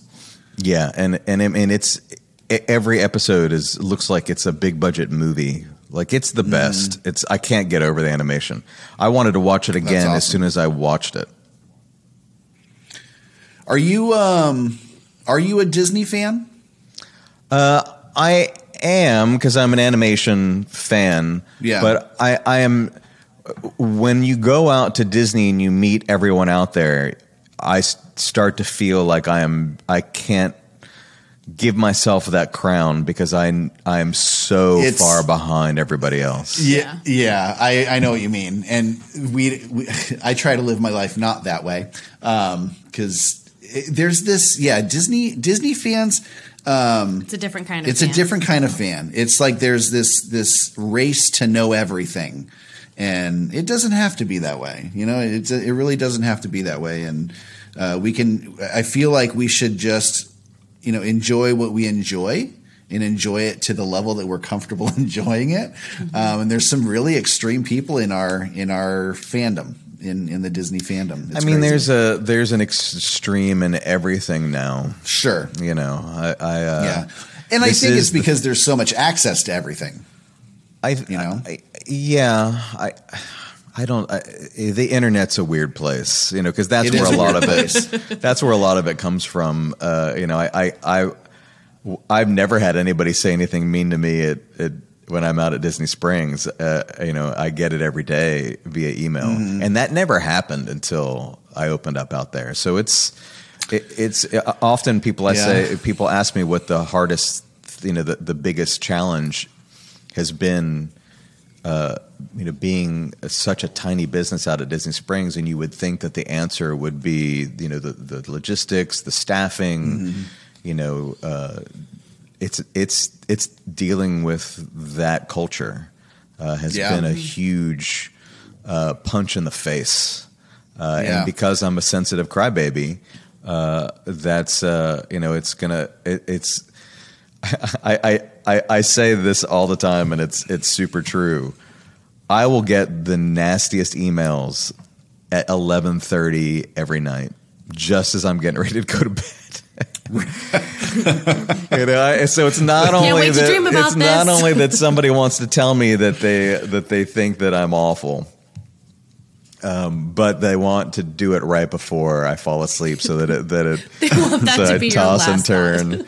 Yeah, and I don't get it. Like as a human being, I'm someone that tries to be a student of common sense, and I try to hire for emotional maturity, and I try to present myself with emotional maturity, but I try to have empathy for other people and how they think and how they feel, and you know, that all falls into the realm of experience. You know, when you believe that life is about experience, there is no right or wrong. There is only your experience. You know, it's for you to decide what path in life that you want to experience. But I have such a hard time with the experience of being a troll. Like, who chooses that? I can't live that life. I never have. I never will. And I'm, you know, I think a lot of it, I was really lucky to be on the other side of things, because I got in on like the digital marketing boom, all the social media and stuff. And so I was always on the business side of things, not the consumer side. And so I would see how people would act once all of these avenues started opening up to complain about things. And I was like, I will never be that. I can't go to Yelp and leave a nasty review. Like, I'll leave good reviews when I go places, but I don't leave negative reviews unless it's something like, it has to be, and you know, it has to be the like, owner spit in my face. Right. Yeah, It like has if to you're be worried for pretty someone's bad. safety or something like that. Right. I totally get it. And but I try not to it's not respond to if it's really just hate-filled, I leave it alone. You know, I get hundreds and hundreds of messages a day, and it's just impossible to see them all and respond to them all. Yeah. So why would I waste time, you know, starting an argument? I don't need that energy in my life. But, you know, well, in so many of those cases, there's nothing you can say to fix it. No. They just needed to complain. Yeah, they're not going to be happy no matter what you do. No, and I want people to be happy. You know, that's my job is to you know, create memorable experiences, and I certainly don't want to create a negative memorable experience. I want people to sleep well at night. I like to treat others like I like to be treated. So yeah, you know. But going back to what you're talking about with how you train your staff, like you hire the right people, you train them the right way, you teach them to. Oh my goodness, who's this? Oh, this is Savant. Hi. My white cat. It's Oh odd to me that I have a white cat, but this is it's my very life. odd that you have a white cat. Yeah, he's a. But yeah, if you're training people to give somebody a good experience, like the chances of those. You would think the chances of the negative reviews would go down, but they just don't. Like, it's just people are going to complain when they just have nothing else to do. Yeah, like we have a 5-hour wait to get into Gideon's. You know, people like yourself really appreciate and love what we do. Yet I think we're low rated on Yelp at Disney Springs. and I can crazy. guarantee you that it's the vast majority of it is Aren't people that actual never customers. got inside at all and just are really upset about it. So if I were worried about such things and it meant something, I would just go and ask people to say something positive and to do a positive review.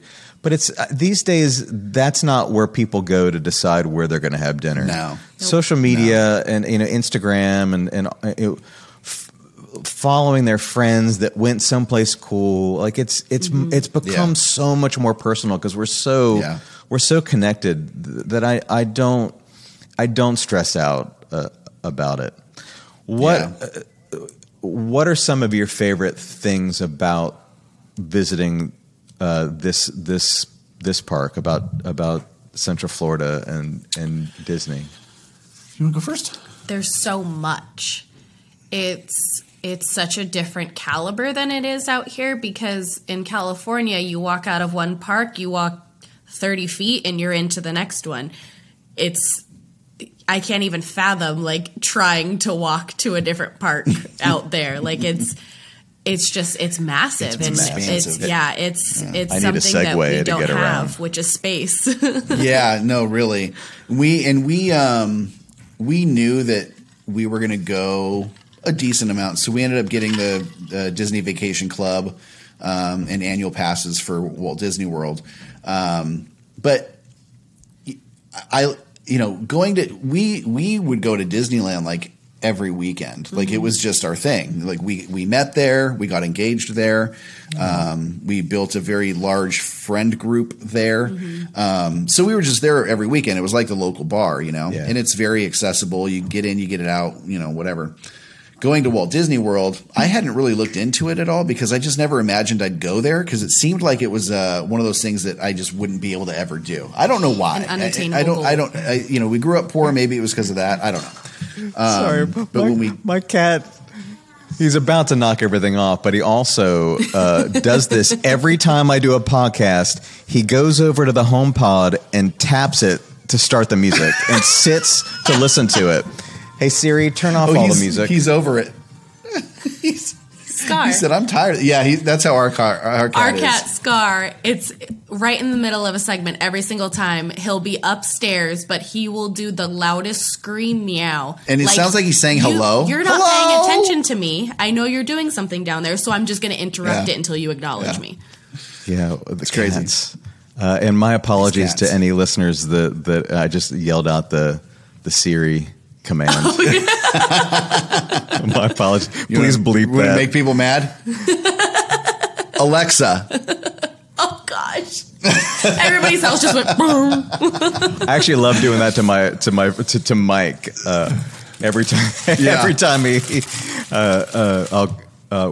we talk every morning, and I yell out, blank Siri, play music from Poppy. I'm not familiar with Poppy, but I'm always just making him listen to Poppy. That's amazing. That's like, amazing. will you shut up? I know. Leave my thing alone. So what's your favorite park over here? Animal Kingdom for me. Epcot for me. Ooh, She likes to booze it up. I do not like. I like to eat. Yeah, and Epcot is what's And up booze it up. to just walk around and eat. Like I'm all about that life. We make sure that we hit it We're during the foodies. festival times. Yeah, and so I we love can get all the photography. other So stands. Animal Kingdom is, I've taken so beautiful. some really lovely photos out there. Yeah, I love it. We're obviously we're Disney people, but I also love the San Diego Zoo. It's one of my favorite places in the world. And so being able to go to Animal Kingdom where you get the best of both worlds, I'm like, this just makes sense for me. Yeah, it's great. What's your favorite place to eat on Disney property besides Gideon's Bacons? If we're taking Gideon's out, this is a hard one. I know what yours is. I know what mine is. What's yours? Liberty Tree Tavern at Magic Kingdom. Yeah. I don't know what mine is. I don't Mr. know. Kamal's gosh. pot stickers and just fries. Just the little stand at Animal Kingdom that has the pot stickers and fries. It's like my favorite thing to eat every single time we go. One of my So favorite good. thing when I knew that there was no turning back, Gideon's was coming to Disney Springs, and only I knew it.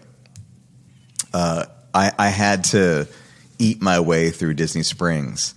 I wanted to make, because when I'm out there, like I love to talk to people about where they're going to dinner, and I love to make suggestions and what my favorite thing at each place might be to eat. And one night, a good friend of mine who has gone on this journey with me to eat everywhere, we did all the food trucks and kiosks in one night. Oh wow! I know, I just got a pain. I have heartburn. It was hundreds of dollars. Yeah, and the best memory. Well worth it. It was so much fun. It was not something I would suggest you try to do. Right. Right. You know, we didn't eat everything everywhere. Like we would taste and discard and move on and try to do it responsibly. But it was a super, super fun night. So anytime something new pops up, like there was a food truck that popped up there that's a husband and wife, Cilantro. They did like a few weeks at Disney Springs, and oh my God, it was so good. Like they had the best. They have a burrito called the Chicken Awesome. And I wish you mentioned how long do you spend out at Disney Springs? I should have been there every day that they were there to eat up and down that menu and stop at the Chicken Awesome a couple times. Yes. So I'm such a food guy. Like if you ever see me out at Disney Springs and you want to know what to eat and where, I'm happy to give you my opinion. We're going to take you up on that for sure. Yeah, because we haven't eaten around Disney Springs very much yet. We ate at Wine Bar George the last time we were there, and we've eaten was really good. Awesome. Marie and Enzo's. We ate and there. Chicken Guy. A lot of Chicken Guy. It's a Chicken Guy. You guys haven't done Polite Pig yet? No, we were going to. Mm-hmm. Yeah, no, I want to hit that one up. Yeah, I mean that's local, so that's a must.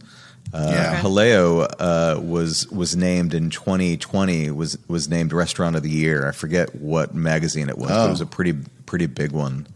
And Jose Andre is just right. Jose Andre, he's I know amazing. That one. That's a must. There's so many musts. Okay, I'm obsessed with the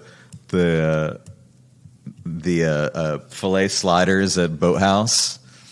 Is like this, like one of the must-have things.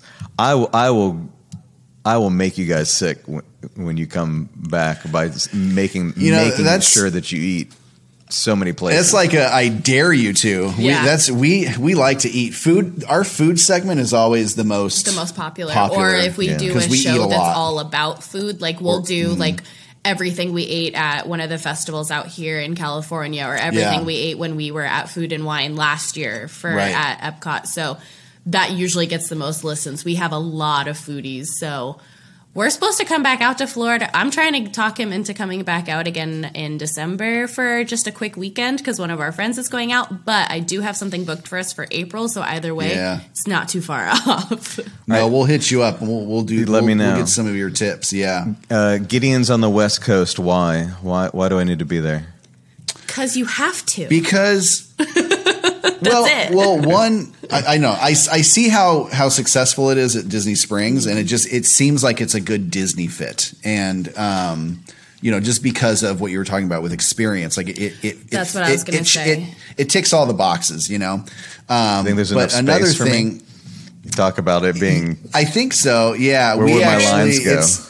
It's so funny because there's an old movie theater. Well, hang on. Our movie theater shut down. after we had eaten some cookies with you guys, we came home and we walked through downtown Disney and we were like, Gideon's can go there. Gideon's can go there. Right. So just send me the photos. We'll be your West Coast Scouters. Where do I eat when I'm out at the West Coast? Where do I go? Oh man, there's so many good things. There's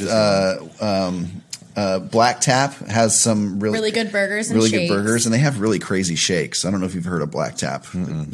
They put like a whole piece of cake on a that usually is a huge no for me. It's so gimmicky. It's crazy. That is not my favorite thing. There is another one with a Choco Taco that's pretty good. Yeah, there's a full Choco Taco and a churro on the side. But our Disney Springs is not, or I'm sorry, Downtown Disney is definitely not Disney Springs. Like it's a quarter of the size, if that.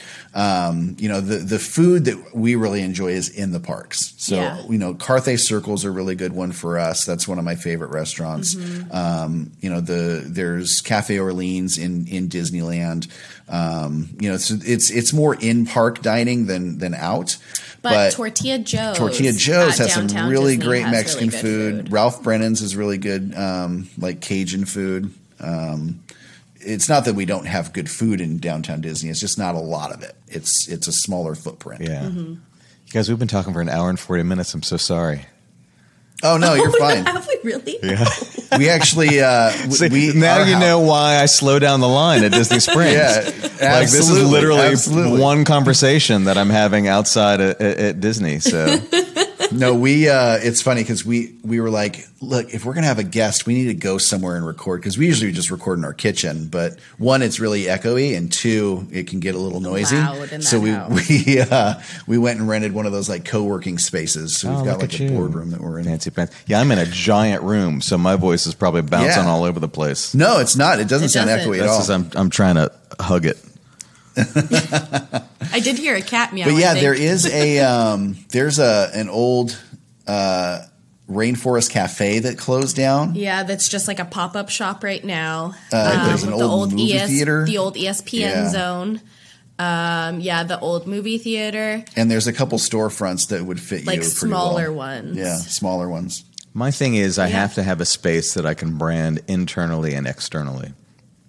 I'm very picky. We'll take some photos and we'll space. send them over to you. All right, thank you. I think we will be the liaison. The ESPN zone. This is how serious we are. The ESPN real zone would be team. like a massive Gideon's. And I mean, it's already got a kitchen in there because it was a restaurant first.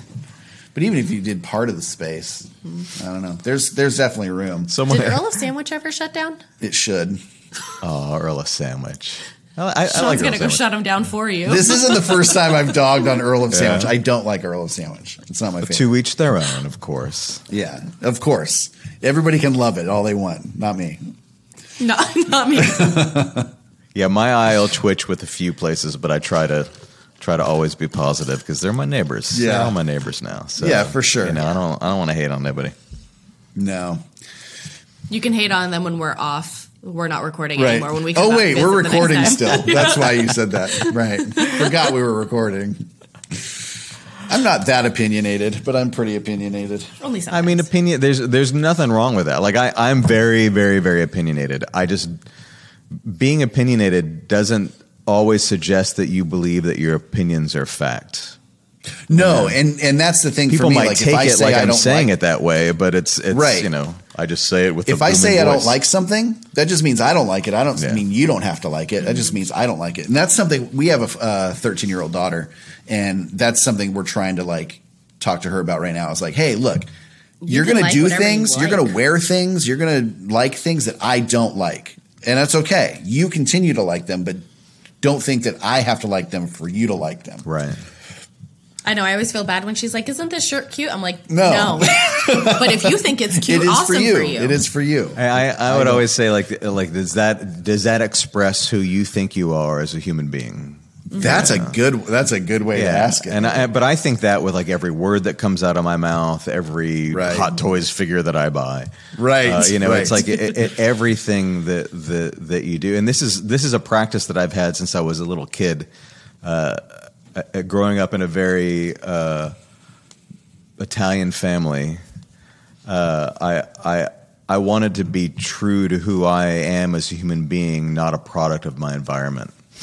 And that's where that would always kind of stick in my head is are the words coming out of my mouth right now really representative of how I feel or a learned behavior? Right. That's hard to unravel. That's something that it is. And it's something that, I always try to think that when I'm talking, because I don't want to offend anybody. Like, that's the last thing I want to do. But being able... Sorry, there was a bug. Having having the podcast, I have the luxury of blah, blah, blah, blah, blah. This is my opinion. And then I go back and I go, ooh, I don't know if I want... was that a little aggressive? Should I take that out? Being able to edit myself is awesome. That's why I don't do any live shows. Yeah. Well, that could be bad. That's all part of a psychology podcast that, is a separate series. Yes, absolutely.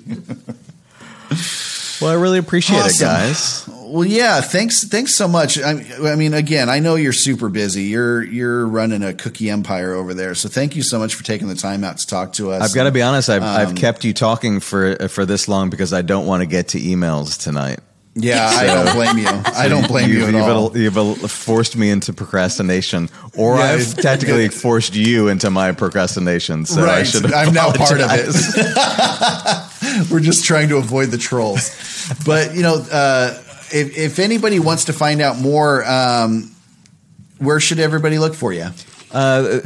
Instagram is it, and not to say that we're only on Instagram, but that's where I'm most active. Facebook is a mimic of Instagram. You all know how that works, but I'm just not there to see as many questions. And one of the things that I find interesting about Facebook is we'll get a gazillion more comments, but 90% of them are just a tag of someone else's name, whereas 100% of the Instagram comments are actual comments. So I find myself over there a lot more. I do try to answer all the DMs. So that's you're never gonna you're gonna know everything about everything if you follow us on social media. And like I mentioned earlier, on a normal month, I might only post 3 posts in a month on the feed, and a little bit extra in the stories for some of the smaller things. Yeah. So it's also important for people that want to visit Gideon's Bakehouse for the first time to super pretty please visit the Disney Springs section of our website, which has a things to know area that will talk to you about the virtual queue and how you sign up and know you can't do it remotely in advance, and what the average wait time is on a Tuesday versus a Saturday, and we try to update it as things change, but it's been pretty stable. We're about to hit our 1-year anniversary, and it was so funny because I used to hear people say all the time, "I'm just going to wait till it dies down," and I don't think that's. I don't see that happening. No. Yeah, because there's just there's just do the math of how many people are in the park, and we can't see that many people a day. We're tiny.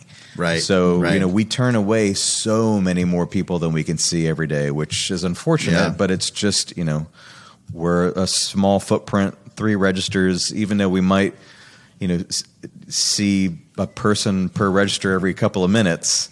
There's only so much we can do. So the website will help to set that expectation. And of course, I'm super accessible, so you could always email me. If you have a more immediate question, I'm faster if you use the contact page on the website than I am on social media because it takes so long to get through all of them.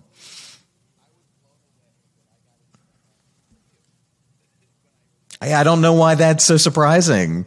This falls into that category of like I don't know what other people are doing and how other people run their business. I was blown away that I got an email back from you when I requested information about having you on the show. So that because makes it never me feel happens. Comfortable. Well, I could. There's no way I could switch that up because it's too personal. It would be so weird to be somebody else. I mean, everybody does it that way. You're no different than anybody else. Everybody does it that way. I've told the story before about keep doing it that way. Under the Eiffel Tower, trying to find out if there were any red velvet cake slices left at the East End Market, so I can answer a DM in a timely manner. Yeah. It doesn't turn off, but I will point out all the time that I have the luxury of being able to go on vacation because of those people. So I'm not gonna that's turn amazing. back on them because it's my time. I can take that 2 minutes at the Eiffel Tower to find out about red velvet cake. Right. Mm-hmm. Right.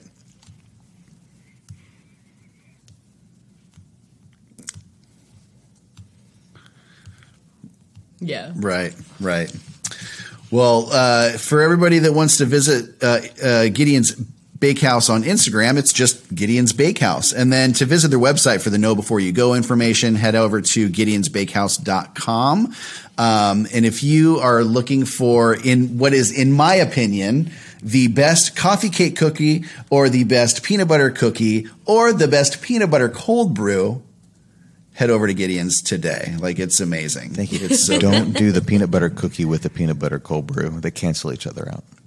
Oh, that's a good point. Yeah. That is a good point. Do the coffee cake with or just peanut butter cold brew with a classic chocolate chip, because you can't leave Gideon's without the classic chocolate chip. That's a good point. I'm also going to, and I know we're trying to wind down, and here I am winding back up again. That's excited to talk about pistachio toffee chocolate chip is for some reason at Disney Springs is left behind compared to other flavors. And that's a travesty. It's our best. That's the locals cookie. Like, chocolate chip is always the top of the food chain because it's the entry. Yeah. It's the gateway cookie. But at the original Gideon's, it's been pistachio toffee chocolate chip every day. Like, it's that perfect, sweet, salty, soft, crunchy. It's like the quintessential Gideon's experience. So that's and not it one sounds like those three things should not go together, and they do. Yeah. Perfectly. Yeah, it's the most sophisticated Gideon's cookie. Although I do really love the chocolate churro, the Calavera cookie this month. It's got so much flavor going on. It's so good. Yeah, that I have a hard time not eating that one. I'm a sucker for Mexican chocolate. I love the texture. Oh yeah. Oh yeah, absolutely. Right, okay, I'm sorry. No, you're good. You're totally good. I'm so glad that we had this chat. We're gonna stay in touch. You're now one of our best friends. Congratulations. Yes. Well, I look forward to your real estate suggestions. Yes. Yes, the photos will come this weekend. I will be on your coast in a few months. So hey, when you come out, let us know, and we'll give you a little tour. We'll be your tour guides. All right, I should be there. I think the plan is to be out there in April, if I could plan anything in my life that far in advance. Right now, I have a hard enough time deciding what's on schedule for tomorrow. It's so funny because people ask me all the time, they're like, "Hey, what cake you're going to have like next Tuesday?" I'm like, "I don't know. That's so far away. What are you asking me that for? That's next Tuesday. It's like 6 days away." Thanks a lot, guys. I appreciate you. Thanks so much. It was so good to meet you, and everybody else. Yeah, pay attention to the Instagram and their website. Get some really good cookies. That brings us to the end of the show.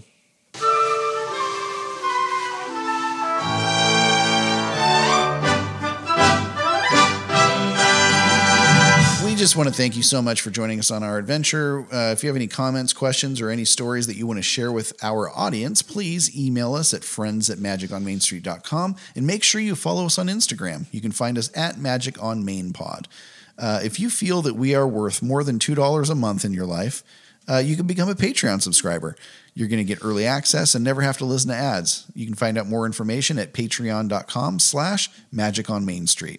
Make sure you subscribe, leave a review if you can. It takes like 30 seconds. Help us spread some magic by sharing this little podcast with all of the Disney lovers in your lives. On behalf of Tabitha, Kenzie, Daniel, Scar, and myself, thanks for listening to the Magic on Main Street podcast. We'll see you real soon. Bye-bye. Magic on Main Street, just like a churro, you're so sweet. Our time with you is such a treat. Spread the Disney love. Thanks for hanging out with us on Main Street.